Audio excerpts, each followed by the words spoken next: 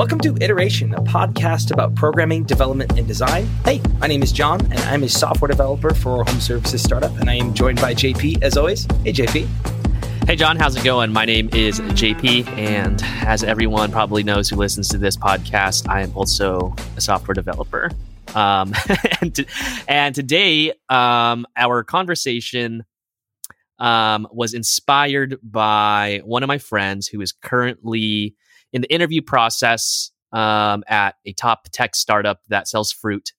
And he recently had a phone screen, and he told me the questions, and I couldn't help but want to answer those questions myself and talk about my answers with other people. So the first thing I did, obviously, was I sent John a message, and I was like, "Hey, let's talk about these on the podcast." And now here we are. Yeah, and I think it's a cool conversation because JP and I have we've sat on both sides of the conversation. Like, I have done a ton of phone screens as a prospective hire, and I've done them for hiring a bunch of people. And I think it's also just an interesting conversation topic. So hopefully this is kind of twofold. You hear our answers to these things, and if you ever have to either do a screener or be involved in the screener, you can kind of hear how we'd answer these things. So hopefully that's helpful to you. I mean, without further ado, why don't we let's do this thing? So JP, we are on a phone screener, and my first question I'm going to throw at you: what is your testing philosophy?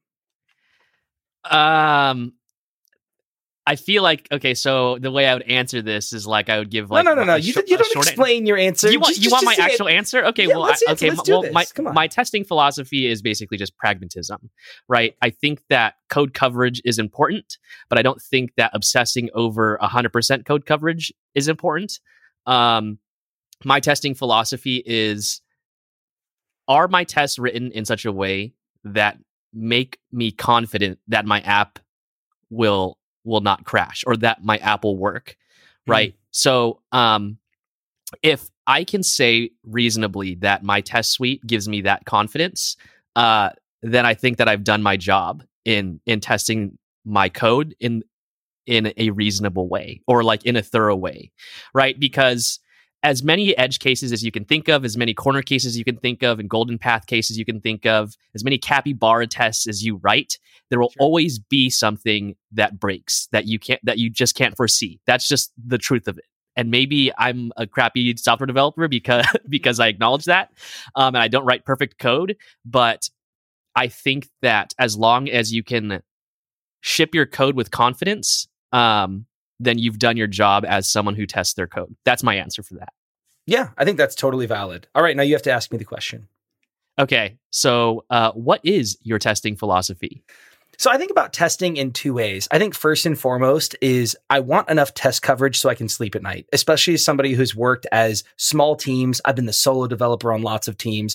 I want to make sure that I have confidence that that code is going to be up and running, and that I've got the confidence there. I think the second part, and actually the more important and valuable one, is that it's a tool, and it's a tool in two ways. First, it makes me more productive as a developer because it helps me articulate the problem statement very clear. It helps me scope my work, plan my work, and know exactly what I'm executing against. TDD, test-driven development. I don't follow it dogmatically. I don't do it every single time, but I would say 75, 80% of the time I write code, I usually start with a test because it helps me think about what I'm doing, and more importantly, not overbuild and not start pulling a bunch of threads and doing things I shouldn't be working. I think as a tool as well within testing, it is there for documentation. And usually that person, whoever I'm documenting for, is either someone else on the team or it's myself in 2 months and 3 months when I'm having to go back into this code base. So I think my philosophy is, however I can support those two things, stable code, and also as a tool to support me writing code. So I am not somebody who has 100% test coverage on everything I create. And I couldn't even pick a number because ultimately it depends on the complexity of what I'm writing, whether or not I need that guiding tool when I'm going into kind of a new project or a new build or maintenance. But I mean, there's so much nuance to that because I also think it's a really valuable tool in refactoring when coming into existing code base to make sure that you've got something stood up there to kind of hammer against it. But I don't want to go too far into it because I could talk about testing on and on and on. So what's the next question? Okay. I guess the next question makes a little bit more sense if I was actually a recruiter for a team that sells fruit or whatever, or any other FANG company. Yeah. And so the question is, why do you want to work on this team specifically? So the context there being like you would be interviewing for a specific team, and you would probably know this ahead of time because a recruiter probably told you, or because it says it in the job description. But I ask a version of this question always, which is, why are you interested in this job? And I really want to hear a specific answer. Why this company? Yeah, but we don't really have context on this one, so I think we should talk around this question a little bit. Like, how have you answered this question in the past? Let's start there. I'm just going to maybe you haven't been asked this one. No, I have. I've been asked every version of this question, but I'm going to be honest with you. I don't think I have a good answer because I feel like my answer is just kind of like telling the person what they want to hear. But I also don't know that there actually is a good answer to this, right? So usually what I would say is that I want to work on this team because I see this as an opportunity to be challenged and to be surrounded by people much smarter than myself. Given that the engineering team is kind of known for solving interesting problems, having shipped interesting products, and hiring smart engineers. Like that's kind of what companies like this one are known for. And so to be able to surround myself around that, I think benefits me. And on the flip side, I'd like to think that I would provide value as well, right?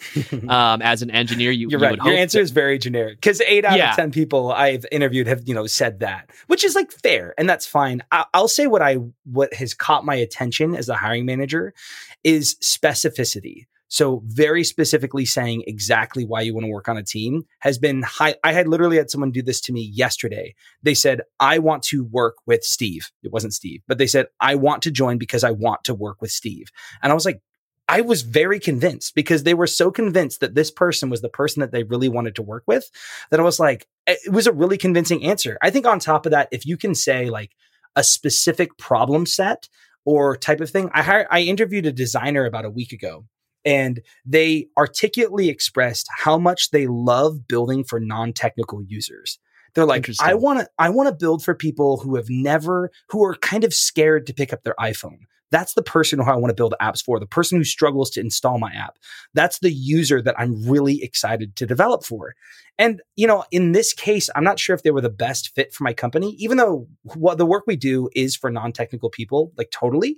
And so there was a piece of that like felt like a fit.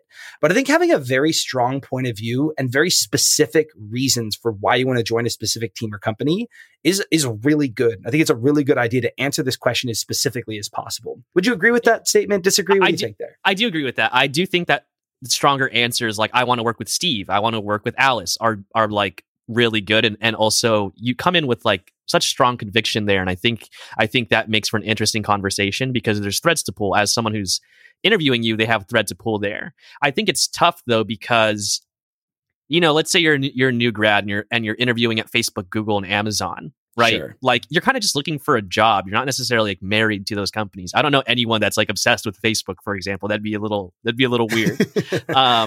So it's like hard to have that level of passion every time you're asked that question, which I think is a little unfair. That being said, like I think my answer would vary. Like if I was to be interviewed at like Basecamp or Thoughtbot, and they asked me like, why do you want to work here? I'd be like, because I fucking love your company. And I think like the work is amazing. Like who wouldn't want to work here as someone who's like a Rails fanboy? I think, and I think that sort of gives that's the same like ethos as like, I want to work for Steve.